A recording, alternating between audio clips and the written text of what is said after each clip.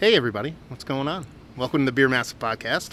Been a minute, had a baby, 6 months old, but we decided to trek out into the beautiful yet immensely humid Bethlehem, Pennsylvania, and talk to a man who knows a little bit about beer, and that man would be Jeff Outworth. What's going on, brother?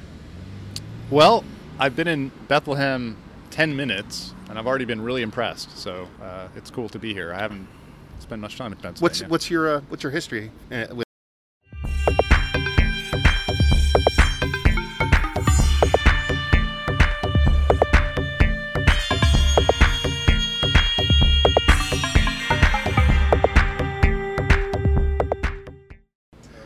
Hey everybody, what's going on? Welcome to the Beer Massive Podcast.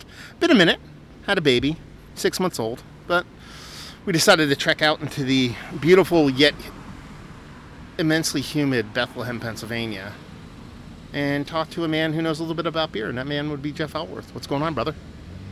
Well, I've been in Bethlehem 10 minutes, and I've already been really impressed, so it's cool to be here. I haven't spent much time in Pennsylvania. What's your history with Pennsylvania, or even in northeastern United States in general? My history with Pennsylvania is I've been in Philly for about one day, and then 10 minutes ago I came to Bethlehem. So that's that's my history with this region. That could be a good or bad thing, but okay, yeah, continue. Yeah. I've been to New York a few times, and my wife is from New England, so I actually go to New England often, every year. Okay. So I know New England quite well, but points south, I start to get really spotty. So this is it's cool to be in an old industrial town. Yeah. We don't have that so much out in the West, and it's the history. You just really feel the history when you drive into this town. Now, we're obviously going to be talking a lot about your second edition of the book, your Beer Bible that came out, and it's not a question I really had prepped or anything like that, but it just makes me think, do you see a distinct pattern when you travel and visit these places, the culture in the town, the kind of beers they make, you know what I mean? Whether it be like here, you go into Bethlehem, you expect some certain kind of beer once you see the actual city itself, or is it more just, who knows? It's less to do with the type of beer that's served than the way the beer is drunk.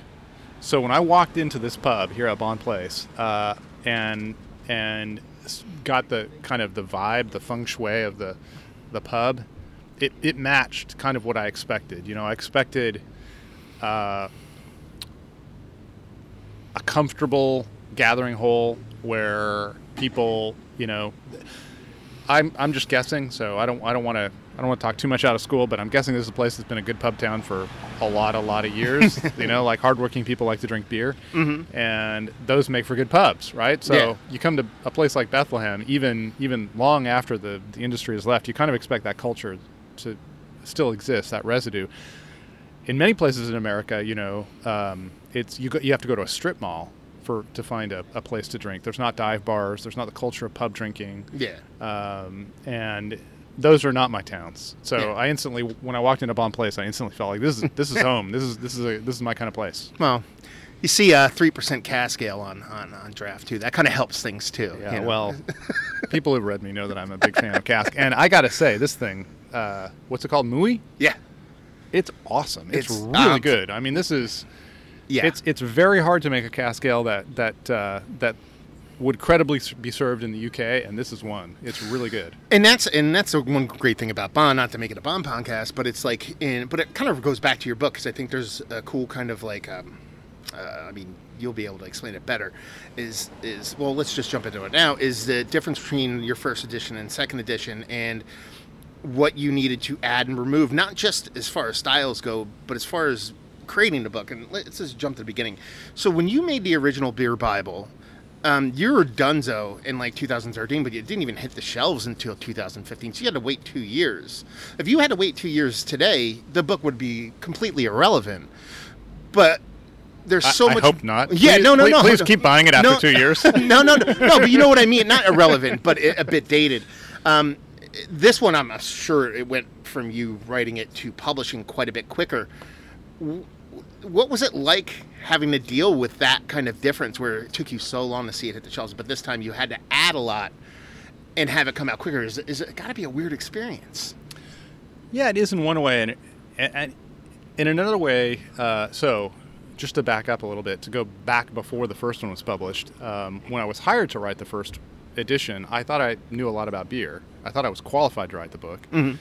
And then I started to write it, and I realized I was not qualified to write the book. Somebody else probably should have been hired. I didn't know enough about beer to write it. So I had to do a lot of remedial work. I had to, I'd never been to Europe before, never drunk cask ale like the one I'm drinking right now in a pub in England.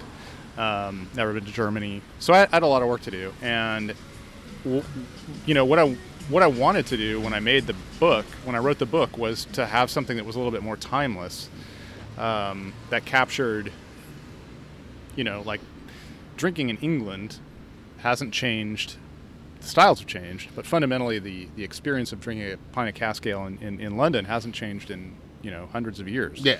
So I was trying to capture that quality, and I think I did pretty well on all of that. But then the big thing that really happened, IPA became the best-selling craft style in America in 2011, and then it just went on a rocket ship after that. And so that was really the big change, and not only in America, because now everybody makes IPA. If you go to any place where there's craft breweries, new breweries that are being opened, and I'm talking like Beijing or Mexico City or Bangalore, wherever you are, you're going to find American style IPAs, and they're not going to be made like they were in 2013 when I wrote the first edition of the book. So that was something I needed to deal with.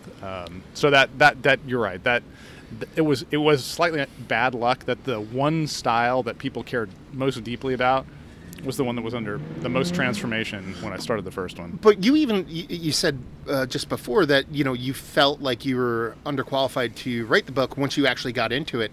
That's kind of ends up being a blessing sometimes, because instead of telling your version of what beer is, you're kind of just telling what you see and what you learn, because you don't have a preconceived notion about what things are.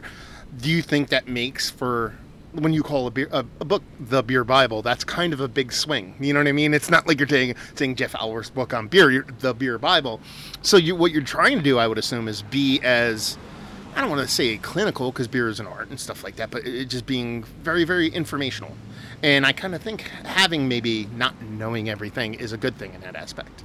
You're exactly right. And once I realized that I didn't know as much as I thought I knew, I did my best to just start from scratch. It's like I bit off more than I can chew, so the best thing I can do is go back to basics. And you're exactly right. I think it was good to spend a lot of time reading experts and listening to experts and listening to brewers. And it was like a crash course in beer and sort of like a PhD in beer. And by the time it was published, I felt good about it. I thought I only had 2 years to write it, and I felt like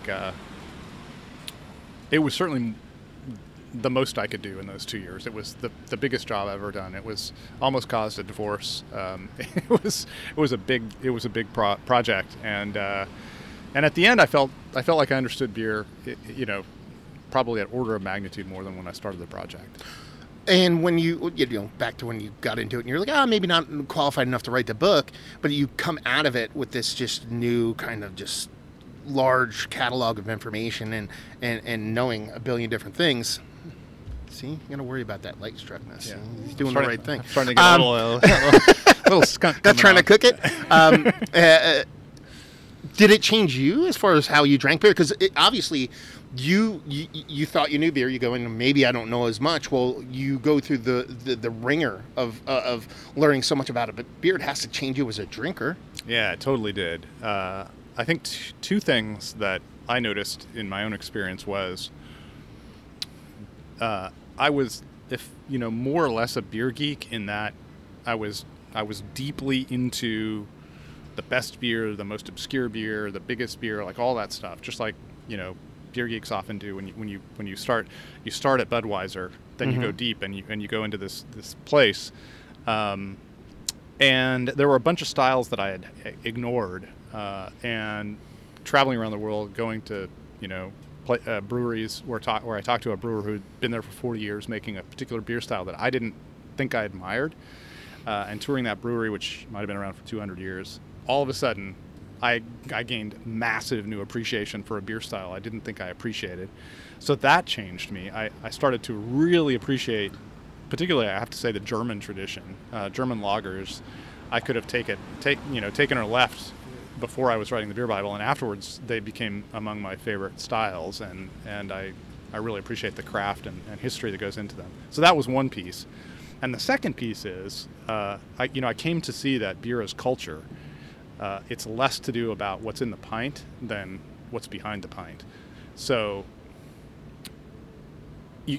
I had the great fortune, because I was forced by this book to go travel through Europe, to go from one country to the next. And, you see how people drink beer differently. Mm-hmm. You see the way beer functions in the drinking process. So the difference between drinking 8 cask ales when you go to a pub in Britain versus drinking 2 really strong beers at a cafe in Belgium. You see that. And then you just also talking to the brewers. They have such incredibly strong opinions that are formed by the context in which they were taught how to brew and which they were taught how to drink. So you realize it's not really about flavor. It's not like ice cream and you're just going to come up with a new flavor. It's about all of this. We're just seeing the tip of the iceberg, and the iceberg itself is the interesting thing. And it's this ball of history and culture and technique and process, and that was super cool. And then I really related to beer entirely different afterwards. And now, to take like a ridiculously large jump ahead, how do you accomplish that behind the pint during a pandemic? You write a new book, and then you want to get that story. You want to be face to face with that brewer. You go into the second edition, and you want to do that, but even if you want to do that, you're kind of hamstrung to a certain extent. I mean, fortunately, I finished all my travel right before the pandemic hit. So that was really good. I went on a big tour of Europe, and I got back maybe 2 months before the pandemic hit. Which, you're right. If I don't think I could have written the book. We would have had to delay it, and at least a year, maybe more than that, before I could write it. Because another thing that was remarkable is we think of European beer as not being very changeable, but that's not true at all. The changes that I saw, particularly in Britain and Belgium, were remarkable over the 5-6 years since I'd been there before. So it's incredibly important that I traveled to those places, and it wouldn't have been possible. I may have written the book, but it wouldn't have been a very good book. Well, let's flip that on its side then.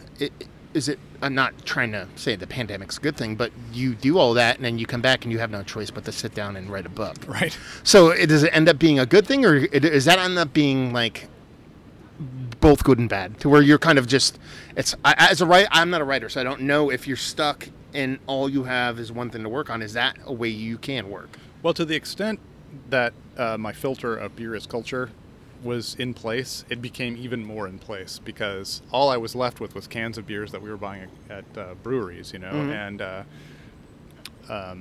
I have a blog, I do social media, and what I could see was we were all still drinking beer, but you extract the social piece out of mm-hmm. it, and all the fun is drained away. The reason we like to drink beer is not just because it tastes good and it's mildly alcoholic. It's because we're sitting there with our friends mm-hmm. and we're talking about beer, and we're having an experience when we're drinking the beer, whether it's at a pub or at a wedding or at a tailgate, whatever it is. Like, that's why we care about beer. Yes. And I think there was a brewer this spring, so spring 2021, as we were thought coming out of this, said, we're getting through this and it's fine and my business is going to survive and that's great, but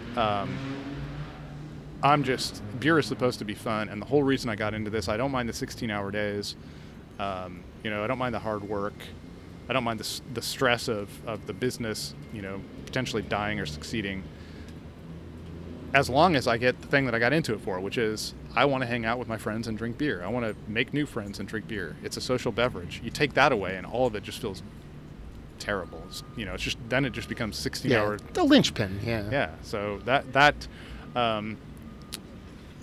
as I was transcribing my interviews from Europe and thinking about that as I was writing the book, I think it was actually a little bit more poignant and a little bit more, it came into sharper focus, the idea that, beer is really about the social aspect. At the end of the day, there's this communication, all these styles, they come through a variety of different influences, but one of the most important is the communication between the drinker and the brewer. This kind of harmonics that comes so that, they drink Helles in Munich and they drink IPA in Portland, Oregon, where I come from. That's a weird, witchy process, and it's a social process. It's entirely social, and you take that out of it, and it's like, I think we all lost our moorings. We didn't really know where we were, and because I was working on the book, I had a strong sense we would get back there eventually. It's a 12,000-year-old beverage, so I knew beer would come back, and I was thinking of the social aspect a lot. Is this kind of your first like sojourn out and about to really post-pandemic, as far as going out and about and kind of getting out and amongst the people as related to like when you did the research for the book? Yeah, beer-wise, it is. My mother was living in Arizona, and she went through a health crisis after COVID, and I had to move her up to Portland. So I was going back and forth to Arizona, but not for beer drinking. Yeah. It was just like getting on a plane. So the first time I got on a plane was to go to Arizona. But yeah, no. They do have one brew pub in Yuma, Arizona, where she's from, and I happened to be, it was classic scene. I went to the brew pub, and I was drinking beers, and there's this guy who's mopping up the floor, and he's kind of chatty, so I talked to him. Turns out he owns the brewery, and he's the brewer. It's like, oh, yeah, you're cleaning up. Brewing is glamorous. Of course you are. Of course you're the brewer. And we had a great time, and he was making some really nice beer. So I had this little flash, a little memory. Just like like clicking in your brain, like yeah. Oh yeah, I remember this. This is awesome. I want to do more of this. Yeah.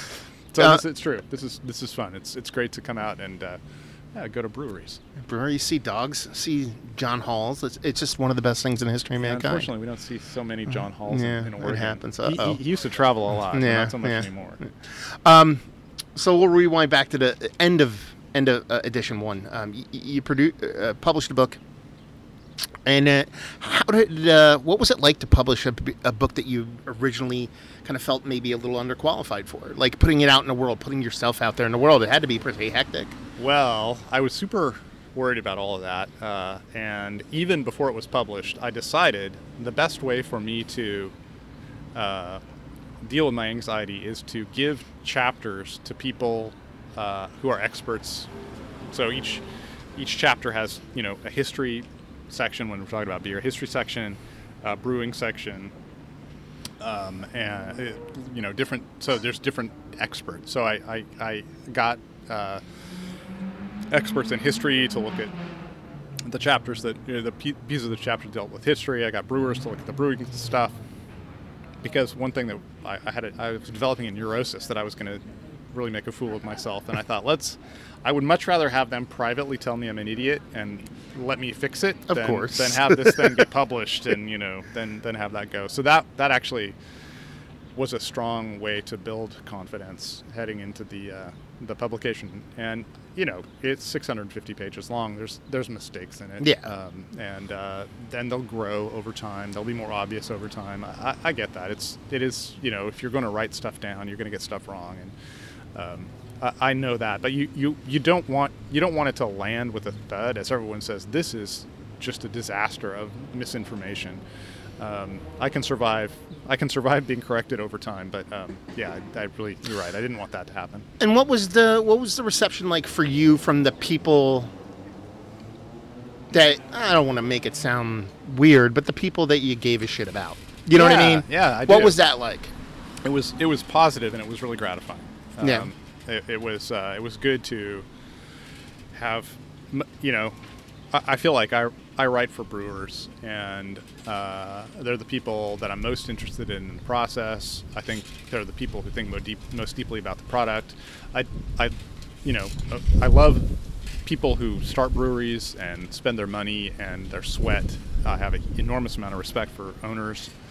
But at the end of the day, when I walk into a brewery, I always just go talk to the brewer. And so I was interested to see what they thought. And so getting feedback from them that they liked the book, and they found it's always wonderful when somebody says, "Oh yeah, I didn't know that thing about X, history," or I didn't know that the British did this process or whatever it was.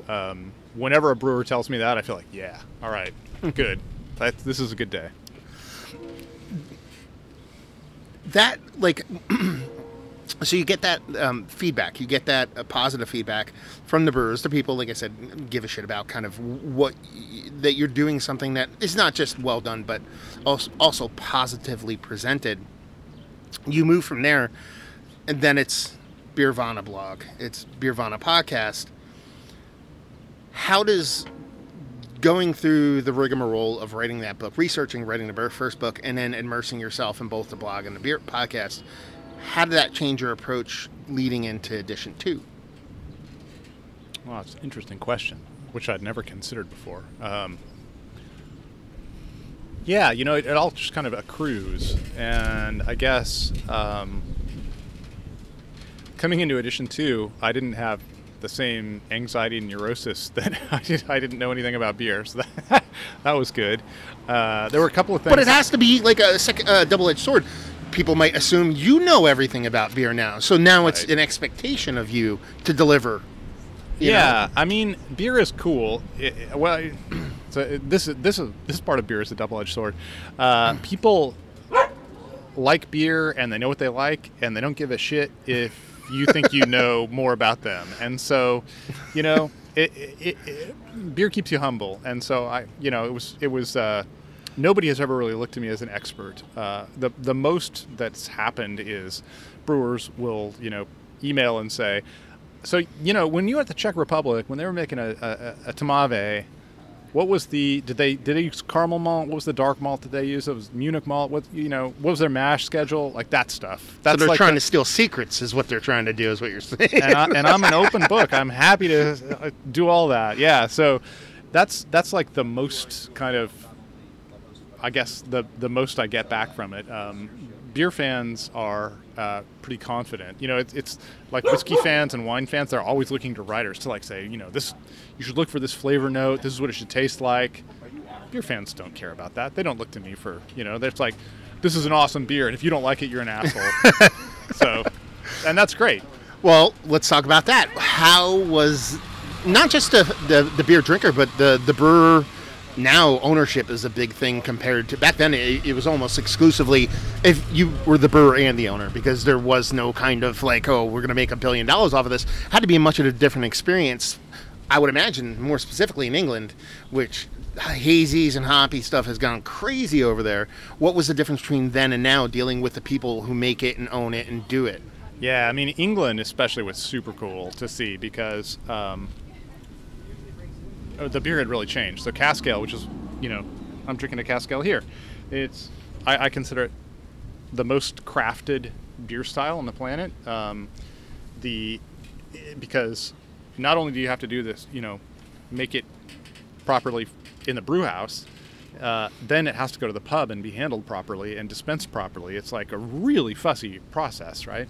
So it's a very cool beer style. And part of the problem with cask beer is that we're mostly talking about cask bitter, and it's mostly been frozen in amber for 30 years, which was the case when I was there to do the first edition research. So when I went back in 2019, late 2019, I discovered that breweries now, including old venerable breweries like Fuller's and Lee's, I went to Manchester, they're making, but also more modern breweries who do cask beer style, they're making 4%, 3.8% bitters using American hopping techniques to produce incredibly juicy flavors in their cask ales that Americans would be unable to ever produce because of the way they think about base malts, the way they think about yeast, the way they think about water chemistry, all these things, and of course this dispense system itself is also something that totally mystifies Americans. So I was getting these beers. So, America has craft beer that was founded on British brewing. Pub beers were like that. We got them from England. Yep. We completely perverted them. turned them into American brewing, and now the English are recreating them in their own fashion. So it's like ping pong back and forth across the Atlantic. And now the English are making these insanely good cask ales that are really juicy and made with, modern hops. It totally blew my mind. And unfortunately, the English are really, they're kind of embarrassed by their own national tradition. I was going to ask this, yeah. For God's sakes, guys, you are making some of the best beer in the world. You should be totally bragging about this. Yeah, awesome. That's what I was curious. I was going to ask you about that. It's such a proud tradition for those beers, and to take such new school technique and especially take it from American hops or American technique and to put it in, it just make great. It's amazing. Why are you even blinking an eye at it? Oh, it's not perfect traditional. It has to be fantastic. And hopefully over here they start doing that stuff. But like you said, yeah, I've been trying to tell people, you guys got to try to make this juicy cask they're making over in Britain, because it's awesome and you guys would love it. And there's a few brewers, I think Bond Place is one of them, who get the base style. It's like you can do abstract art if you know how to do art. It's you can mess with the English language if you understand grammar, that kind of thing. A brewer that can make a beer like the one that I'm drinking could easily apply American techniques to this and figure out how to make it taste in harmony and balance, because the big problem with Americans is, we always, our attitude is more. Yeah. So you can't use more on certain beer styles, and this is one of them. A cask ale that's 4%. I will say this as one of the world's semi-biggest curmudgeons. That would be, John's partner in crime is the biggest, but I'll say it was the second biggest curmudgeon. Not yet. Anyway, he seemed to be coming around. It seems like a lot of traditional styles are not just being it doesn't seem like a fad. It seems like a lot of lager and lower ABV sessionable ale is starting to become more of a thing in the United States. And brewers love those kinds of beers. If you ask a brewer, if you go to a brew pub and you see that they have 17 double IPAs on tap, and then they have one 4.2% Saison and a Pilsner, and you ask them, which one do you drink? Oh, I drink the Pilsner. Yeah.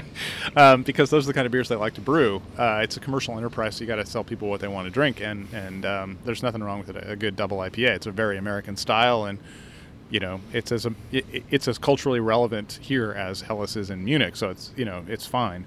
But I think that there's the question then of technique, and I think most Americans don't get cask ale in particular. They really get lagers a lot better than they get cask ale, so I find a lot more credible examples of German and Czech style lagers than I do credible examples of what we would consider a good English cask ale. So then if you ask them to take to introduce an American element into a cask ale, you're getting into big trouble, because most Americans are going to be like, I understand America, and I will just muscle this thing around. You really have to be in tune with the cask ale, in order to get that juiciness without destroying what makes a cask ale so special.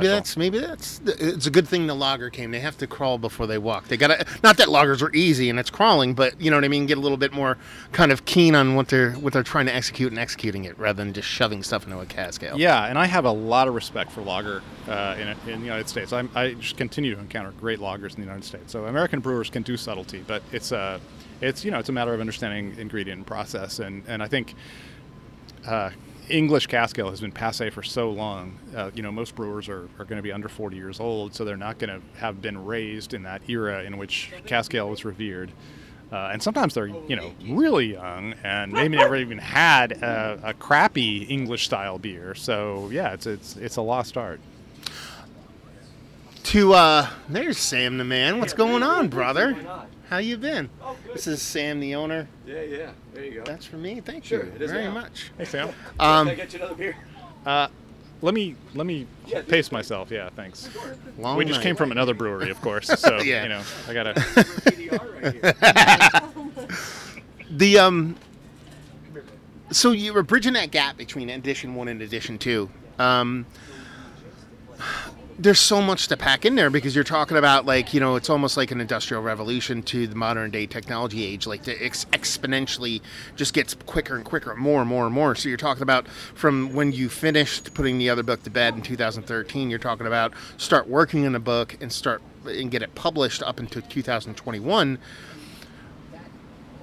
How did you, because you still have to stick to a format of pages, how do you not just put in what needs to be put in, but nix what you have to nix? You can't keep everything in the book.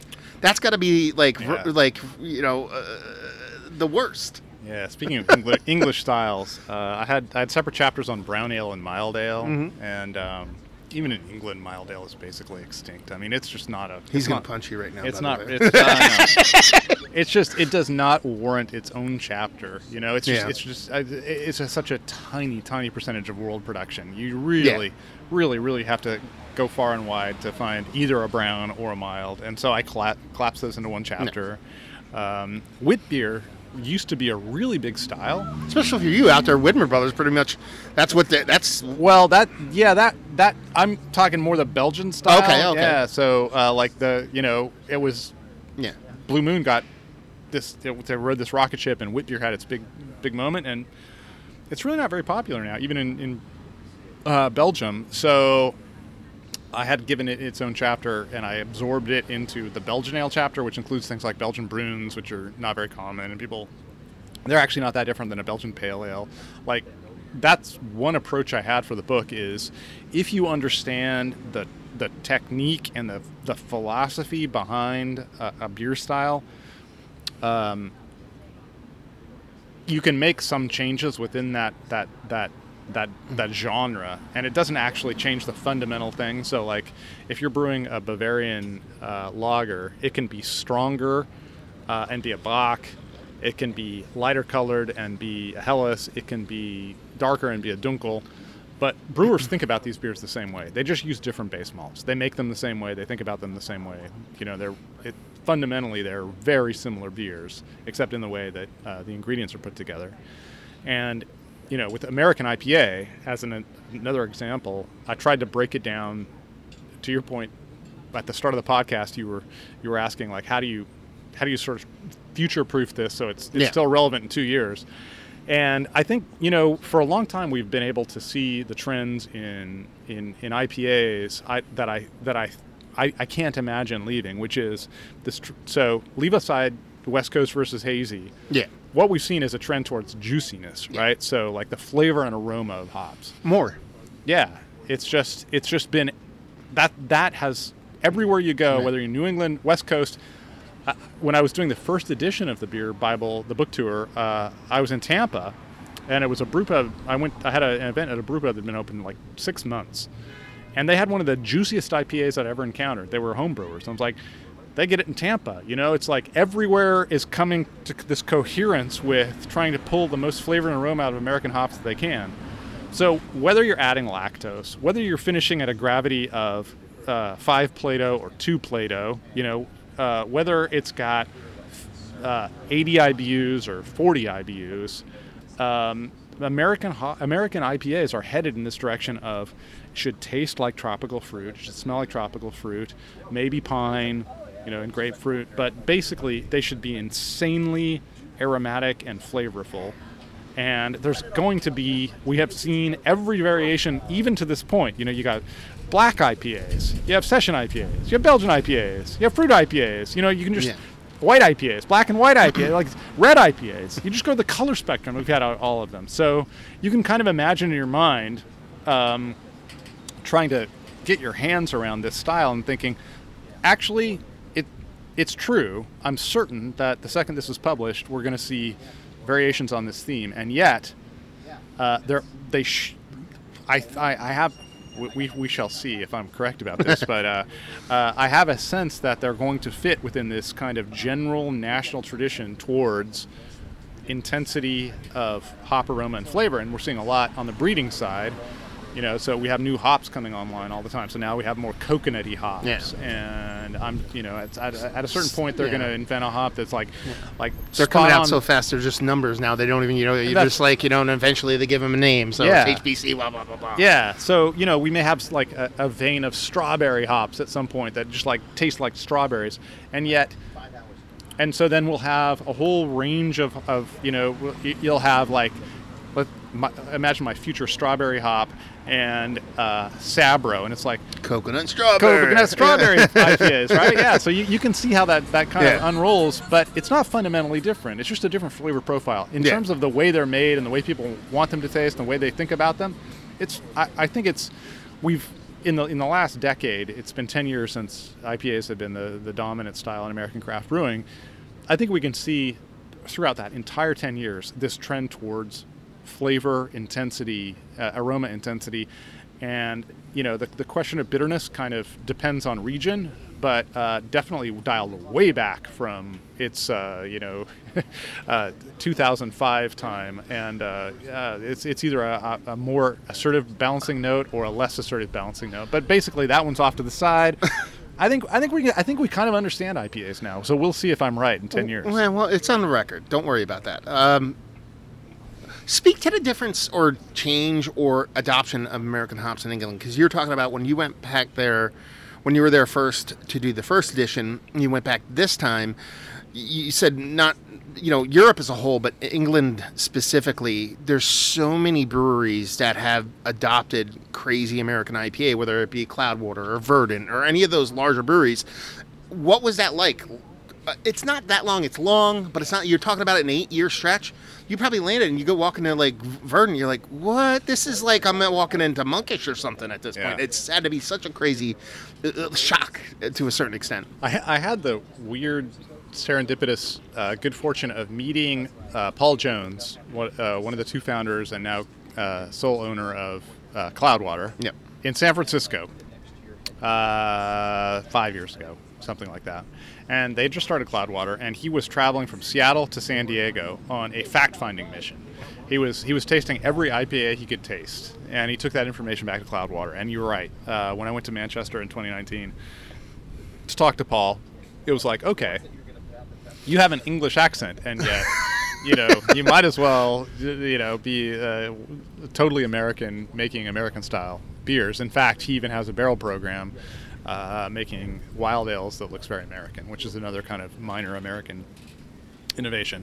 So there is that tradition, and you're seeing, start. I think I would give the Colonel in London credit as like the first one to really go all in on American style beer, and they did it so early that their beers were very bitter and very Beautiful, West Coasty. beautiful big brown bottles with a brown label. Right. Yeah. You know? Very simple labels, like very iconic. Yeah. And now it's evolved into the more hazy realm, the juicier, the fruitier realm. But what I think, to go back to my earlier point about the juicy cask thing, is where it becomes very interesting, and this is even happening at Cloudwater, is the sort of, so that's the return from the United States, and then the first thing English brewers do is they do what anybody does when you're brewing a style of beer from another place, is you try to brew it as perfectly true to style as you can before you start messing around, adding your own stuff. And I think what will be really interesting is watching English brewers, whether they're Cloudwater or traditional cask ale breweries, using American, and they always have that. In England, they have a category of New World hops. So they throw American and South African and New Zealand and All lump them all in there. It's like they're New World hops. Yeah. And they're a lot closer to New Zealand than we are in the United States. So, and I think they're just as far. I think probably the Nelson hop yards of New Zealand are as close to England as the Willamette hop yards in my home state of Oregon are. So from them, it's really far away, and they're New World, and they taste really expressive, and that's what we care about. So they're using all these different hops. But what's fascinating is, when you look at what we think of as the quintessential expression of American brewing right now, the hazy IPA, well, what really cracked that open? First of all, dry hopping. Where did that come from? We learned it from England, right? That's like an English tradition. It's not only English. When I was in Belgium in 2019, Jan de Bates at Brasserie de la Seine said, "Oh yeah, actually Belgians have been doing dry hopping for centuries too." which blew my mind. I'd never heard that. Really, Belgians, because that's really not a hoppy place. But so it's not something Americans invented. Dry hopping is an old tradition, but we learned it from Britain. And then the really killer app in the hazy IPA is the English yeast strain, right? Yeah. Oh, yeah. Well, it's. I mean, a lot of people out there don't know. You're not really dealing with a wide swath of yeast here. It's usually either London or Conan or what is it? There's probably Quebec is probably one of the biggest ones because of turnover time. But Yeah. Well, in England, they're like, all these Americans are making these hazy IPAs out of our yeast. Yeah. Like, we should just figure out like a yeast strain. So at Cloudwater was super fascinating. There's an old brewery in Manchester where Cloudwater is located called Lee's. Yeah. And JW Lee's Harvest Ale is one of my favorite beers in the history of mankind. Right. And they make an amazing bitter that I super love. I've never tasted their bitter because... Moonraker? What is it, their bitter? I think it's just called Just bitter? Yeah, Okay. I think so. Yeah. It has a very strong green apple note. Okay. And Americans will think that's an acetaldehyde quality, an off flavor of incomplete fermentation. And when I was drinking it with the brewery, it's like, do you taste the aldehyde note? It's a very prominent note, but we like it, and it's always been a feature of our brewing. I'm butchering I'm sorry. Anybody in the UK who's listening, I apologize for that. But it was They're getting a chuckle. They're not offended. I was really impressed that he dog liked immediately called it out, and it is awesome in the beer. Yeah. It's so great. Anyway, Paul is friends with Lee's, and they work together, and he's starting to experiment with Lee's yeast to make his hazy IPAs. I had a Cloudwater beer with JW Lee's yeast. Yeah. I forget, but it was a small beer. It wasn't a big beer. Right, I right. forget what it is. Was it another? No. That was a collaboration they did. Sorry, that's Keith off. He never talks anyway. Excellent. No, it was actually just a Cloudwater glad we coaxed you into talking. It was a Cloudwater non-collab, a straight Cloudwater beer that someone sent me from the UK that was just made with JW Lee's yeast. Anyway, go ahead. Yeah, it's fantastic. So it's like all of a sudden the English are like, wait a second, this American, and I'm doing air quotes. That works in podcasting. That's right. This American style of brewing actually borrows heavily from our tradition. What the hell? Why aren't we capitalizing on this? We are the ones that have these old yeast strains that produce these insane esters, and they don't have to produce. So to your point, when Americans make hazy IPAs, they so often use the same yeast strains that the ester profile is pretty similar, and so the flavor profile, no matter which hops you use, has a similarity. Well, you have this playground. If you're in England, you have this playground of all these different yeast strains, and many of them won't work great with American hops, but a few of them will, and we don't have access to them in the way that the English do. Do you think that's more of a this is just me shooting from the hip on something like that, but it sounds like that's more of just a money thing, not necessarily as far as cost, but as far as like American producers, they need to produce consistently, they need to produce what they need to produce, and they need to produce it now. So why would they veer away from this yeast profile they're so used to? Where over in England, they're kind of still a little bit in their infancy when it comes to these kind of beers, so they can experiment. And if it tastes like new but a little bit like old, maybe people will get into it more. There's that, and there's also the thing that for so long American ale breweries used the Chico strain, the Sierra Nevada strain, which is super neutral. So for many American brewers, the flavor of yeast is like, oh my God, I put this beer in my beer and I get flavor. It's so interesting. Whereas that is 100% part of English brewing, so they already really understood that that when you look at the flavor profile of a good English cask ale, you've got the base malts, which the Americans also are not very clear on how that contributes. You've got the yeast profile. You may have water treatment, so Burtonizing and all that stuff, and of course you have the way the hops fit into that. And when you're drinking a cask ale, all of those components should come through. So it's not like you're just irradiating it with hop flavor. Yeah. You're trying to you want to taste the malt, right? Yes. So you can't irradiate it with with hops, or else it's just you Lost. nuke it. Yeah. And so Americans had so long been used to irradiating their beer with hops, and the Chico strain was great for that because it got out of the way. So that was always considered a great virtue until the moment they realized esters existed. Yeah. And so now brewers are trying to find esters, but they're not that familiar. And I think in a production schedule, if you know exactly how a yeast is going to perform and how hazy it's going to make the beer and how it's going to interact with the hops, it makes a lot of sense. You know, you got your London 3, you know exactly how London 3 is going to behave. You've tasted it, it's familiar, people like it. Stick with London 3. English, who already have a sense of how yeasts work and flavor the beer and work with hops and work with malts and like play together, they have a big advantage. They get how that's going to work. So if they're working with the American tradition, they understand these other elements. They have an advantage by having a head start with the understanding these other elements, and they can, I think, more adeptly figure out which one of these yeast styles is going to work with New World hops, as they call them. You referenced a couple times about kind of the back and forth between the United States and England and that kind of ping pong effect about, you know, we take from them, they take from us. Did you see anything in particular on their end of things? Is it the cask end of things that you might see coming over here? Is there another return volley from that end that you could see kind of coming over this way? Is it process? Is it that yeast, or is it too soon to even tell? Yeah, maybe it's that yeast. I mean, I've seen a great insularity in the United States right now. Americans no longer look to Europe at all, which is the natural progression of mature beer culture. You know, if you're in Munich and you were trained at Weihenstephan, you're not looking at what the Belgians are doing. Yeah. You're not thinking like, I wonder if my Dunkel would be improved by using Belgian Pilsner malt, or you know some. You're fired. Yeah, re-fermenting, exactly. It just doesn't happen, and Americans are now kind of siloing like that. Americans believe they know how to make beer, and they believe that all the information that they need is contained in the United States, and so they're not looking elsewhere so much. And I want to say, I know there's 9,000 breweries in the United States, and if anyone hears this who's a brewer and you're looking to Europe, I get that there are some of you out there, but for the most part, there's a lot. Yeah, you're not talking in absolutes. That's right. Yeah, but and it's all almost like kind of exciting to a certain extent because, you know, necessity and mother invention. So, you know, when you have I know everything complex, again, not that that's everybody, and we have what we need to, then you start to get a little bit of a slowdown, I guess you would say. You could see it in the hazy IPA style. Yeah, it's really becoming not everybody trying to innovate, it's everybody trying to make the best version of the thing they're already doing. So somebody's got to take up the mantle. Who's going to do it, Keith? Canadians?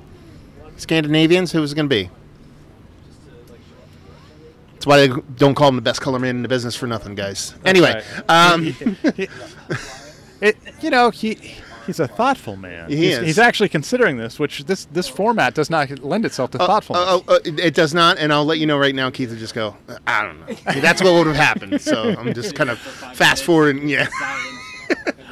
I think we're going to see stuff happen in other parts of the world. You know, whether it's been a while, but I was in Mexico, I think in 2018, and it's very exciting. In Mexico, they had a weird distribution thing, which completely suppressed the industry, and they changed the law, and a bunch of craft breweries opened. And so they have... So it was in the United States, is what you're saying. Exactly. It felt like the United States 1985. It's like all these young people who are getting into beer are just super excited about innovation, and they're trying everything, they're throwing everything on the wall, and it's amazing. And so I think maybe, I don't know if it's going to happen in Mexico, but you see that in other countries too. And it's possible that, because they're looking to the United States, they're looking to Europe, they're looking everywhere, they're looking locally. They're like, what if we put this kind of cactus in the beer? What will happen then? And that's fun stuff. You were talking about going various stuff. I know someone who has a brewery in China. There's a bunch in Japan. I just had a brewery from South Korea the other day, and it was a hazy, robust IPA. Sure, it's a hazy IPA, but it was a hazy IPA from South Korea. That was a very cool thing to see.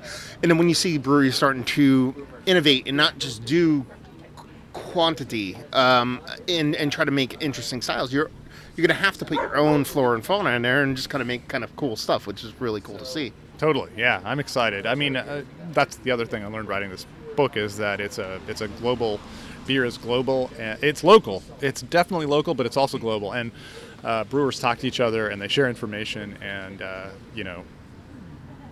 the one thing I would bet on, I'm really bad about predicting things, so keep that in mind. But the one thing I would predict is cool stuff will continue to happen in beer, and it may not happen in the United States. We're so used to leading the world. But it's possible. It's possible. I would just suggest gently that it's possible that the next great innovation will not happen in the United States. Full disclosure, about 20 minutes ago, he said, I said something, and I'm going to predict the future, and we'll check back in a couple of years because it's going to be true. I think that you said that I'm paraphrasing to a certain I extent. always predict things, and I'm always wrong, and I'm aware of that, and yet I boldly still predict things. A couple quick questions before we go, because you're going to start setting up for your Q&A. At the beginning, I said, beer moves so fast that, a couple of years it'll be irrelevant. That's a very harsh word. I probably shouldn't have used that. But when you make a first edition to a second edition, do you write it with... How do you write that? Like, my first inclination would be like, I'd write that as if somebody already read the first edition. So I'll give first edition, but add on. Whereas if you write the second, then you can be like, wait a minute, if no one's ever read the first edition, I can't leave anything out. Like, how do you find a balance? That would stress me out. That would be my probably biggest stressor in doing such a thing as someone who writes nothing. My assumption is that no one ever reads anything I write, so I strive. I understand that no one listens to anything I say. So. Yeah, exactly. So that's where I'm starting from. It's like, I assume you haven't read this book, and we'll go from there. And if you have, you maybe skip through these few chapters that you're familiar with. But yeah, no, there's whatever 350 million Americans, and what is it? All of you need to buy this book. So if all 350 people that are watching, million people are listening to this right now, only half of them are beer drinkers, right? So let's keep that in mind. Well, there's the other half can gift it to the people who are beer drinkers, so they have doubles. I've seen my sales stats, and I've seen my traffic numbers on my blog, and I know that I don't have that kind of traffic. So I'm certain that the people who haven't read me are vastly outnumber the people who have. Before we go, I actually have to just kind of get your kind of comments on this. Let's talk about sake for a hot second. Yeah, that's one of my new chapters. Okay, yeah, that's what I want to talk about. Why include sake? Because I can see why, and I can also see why not. Well, writing the Beer Bible the first time made me realize it's ancient. And actually, in the period of time since I wrote the first edition to the second edition, there was a great archaeological dig in a place called Göbekli Tepe, and I may be mispronouncing that, but I've never heard anybody say it out loud, which is in modern-day Turkey, which pushed the date for known human brewing back to 10,000 BC, which is 12,000 years ago. We're talking like 7,000 years before civilization. Insanely early. Humans have been making beer forever, and if you go to any place on the planet where grain is grown, so you're talking about sorghum in China and Africa, you're talking about corn in the Americas, obviously wheat and barley in Europe, they make beer. And there's this chauvinism that says beer should only be made out of barley or maybe wheat, and anything else is something other than beer. But it's unsustainable and unsupportable if you kind of look at the history of beer in the world, so in Asia, rice is the most prevalent grain, and the way that sake brewers make sake is insane. To work with rice is a totally off the grid thing. If you think you know beer, look at what sake brewers do. It's totally random.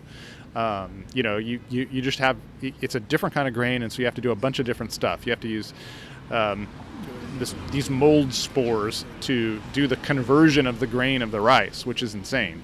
It's very unusual, and they have yeast that will ferment their beer to like 20%, which I remember when I was first reading about beer, they were like, yeast. Saccharomyces will crap out after 12, 13, 14%. Yeah. It's like becomes toxic. Well, they've never been to Japan because the Japanese will tell you that's actually not true. Saccharomyces can go all the way up to 20%. And there are breweries in Japan, single locations that have been there hundreds of years. Maybe we always thought it's a lie. Weinstefan says that they've been around since 1401 or whatever it is. That's not true, actually. It's a whole nother. That's like 5 minutes. We don't need to spend on this. It's Yingling, Europe edition. Yeah, yeah. It's just not true. But there are places in Japan where they've been brewing for several hundred years in the same place. So it's and there's a whole culture around sake brewing and sake drinking that's super cool, and it's honestly really chauvinistic that we would say that's something other than beer. And the second that I published the first edition, I had a section on sake, but not a chapter. And I immediately felt like that was a real problem, and that was before the United States started going through a reckoning of white supremacy. And I was like, yeah, this is another example of the way in which white people see whiteness wherever they go, and they don't tend to see other stuff. And I felt really guilty about that, so I did my best to do sake right and proud. And I don't think that's going to be the most popular chapter, but it's an awesome chapter, and you should read it. And honestly, like, I'm a novice when it comes to sake. Like, I like it, I enjoy it, I drink it when I can. Actually, oddly enough, 30 minutes north from here, there's a sake brewery. Nice. Yeah, and I go there every so often, and I'm not going to sit here and say it's the best sake I ever had in my life, but I have a sake brewery 30 minutes away from me in the middle of nowhere in New Jersey. That's really cool. And it's such a great beverage, and I understand why it can be in there, and I can see some people arguing not or whatever, but just to not for you to put it in the first one, but just then double down and go a little bit harder. Have you always been like a big sake drinker, or was you doing this chapter on sake kind of like you doing the first book, or you know what I mean, like learning a bit more, getting a little bit more comfortable? Yeah, I think the latter. It was I had drunk sake. We have one of the first American sake breweries in Oregon, out in Forest Grove, which is maybe an hour from Portland, and so I was aware of it through that. The great Fred Eckhart, who is one of the early beer writers in America, Portlander. Yep. He got really into sake, so it was floating in my consciousness, but I didn't really know. There was a lot of stuff about sake brewing I didn't know. So I went and, did a really serious tour at Sake One and tried to learn everything I could. I would love to have gone to Japan, but it wasn't in the budget. I plan to go to one of those 600-year-old sake breweries. You need to write a sake book, just on its own merit, on its own. Yeah. And I feel like since this is kind of we got a New Jersey theme going on here, I want to say thanks to Jeff Cialetti, famous New Jerseyan, and I think the sake bard of the United States, who really helped guide me and keep me straight. I always rely on experts, and he's written a sake book, which is very good, and he has toured those breweries, in Japan, and so I was clarifying everything I could with him to make sure I got it right. So I think it's pretty accurate. Yeah, and it's been really cool to see the crossover. You see a lot of breweries, some will use sake yeast or some kind of sake influences, whether it be grains and stuff like that, more specifically in like pilsners and lagers and stuff like that in the States as of late. And it's just cool to see that kind of influence. Again, it's kind of one of those things where you're talking about the English kind of being like, oh, should we really do these American hops in our beers? And just absorbing that information, that flavor profile, and putting it in all together, homogenized. We're a melting pot of deliciousness. That's what beer is, baby. It's true, and I appreciate all cultures, and one thing I appreciate about the United States is we are so receptive to these different cultural influences, and so sake is a good example. You've got a brewery here in New Jersey, or up the road from you in New Jersey, and Americans are like, well, there's this cool craft product that I'm really into, and instead of thinking like that's somebody else's, we think, oh, I'll just do this thing. I'm going to make sake. It's not the kind of thing that probably occurs to, if you're living in Poland, you don't think like I'll start a sake brewery. But yeah, Americans do. That's the kind of plucky arrogance of Americans, which is great. Drink sake and enjoy. But awesome, man. I'm gonna have to let you go. You got to start setting up and get ready for the Q&As. This has been a really fun conversation. Yeah, dude. You've asked really nice questions. Thank you. I've done some press, and I've gotten asked some less interesting dumb stuff. questions. Is what it's called. Yeah, I'll say it. You don't have to. Where do they find you? I know you have the Beervana blog, you have the Beervana podcast, you have the Beervana book. What's the best way? Just beervana.com? BeervanaBlog.com. Okay. Yeah, that's the blog. Beervana.com is owned by somebody else. You need to get it. Yeah, I've tried to get it, and I don't know. Anyway, it's so BeervanaBlog.com, and all the info is there, including this. I'm just starting a book tour, so if you're that's what I was going to say. Yeah. Where are you headed? After today at Bond Place. Well, I don't know when this is going to drop. So I'll try to get this up this week. So Wednesday, Thursday. So this is the East Coast Swing, and I'm going to be in Haley's Harp in Metuchen, John Hall's hometown, tomorrow, and I will be in New York City at Torch and Crown on whatever the day is after that, Wednesday. Good loggers. And Guinness on Thursday in Baltimore. Maryland. Yeah. And then and then after that I do a Midwest Swing Minneapolis, Madison, Wisconsin, Chicago, West Coast swing, Denver, San Diego, LA, San Francisco, and a southern swing, Atlanta, North Carolina, 2 stops. Maybe forgetting something, but Austin. And then New England, Boston, or Salem in Notch, Salem, Massachusetts. And, lager chugs again. Yes, exactly. And Freeport, Maine, not Portland, Maine, pretty close to that. Finishing up the tour up in New England to visit the rents, the step rents. That's right. My wife, we're doing that around Thanksgiving, so we'll be there anyway. Nice. So it's nice to tag that on. The last stop so far is Maine Beer Co. So one of my big faves. That does not suck. Yeah, it does not suck. Well, thank you very much, brother, for joining Thank us. you. Go check them out. If they wanted to buy the book, what's the best place they could buy the book? Or you just don't care? I don't care in one way, but if you're interested, if you can't make a book tour stop and you're interested in having a signed copy, every stop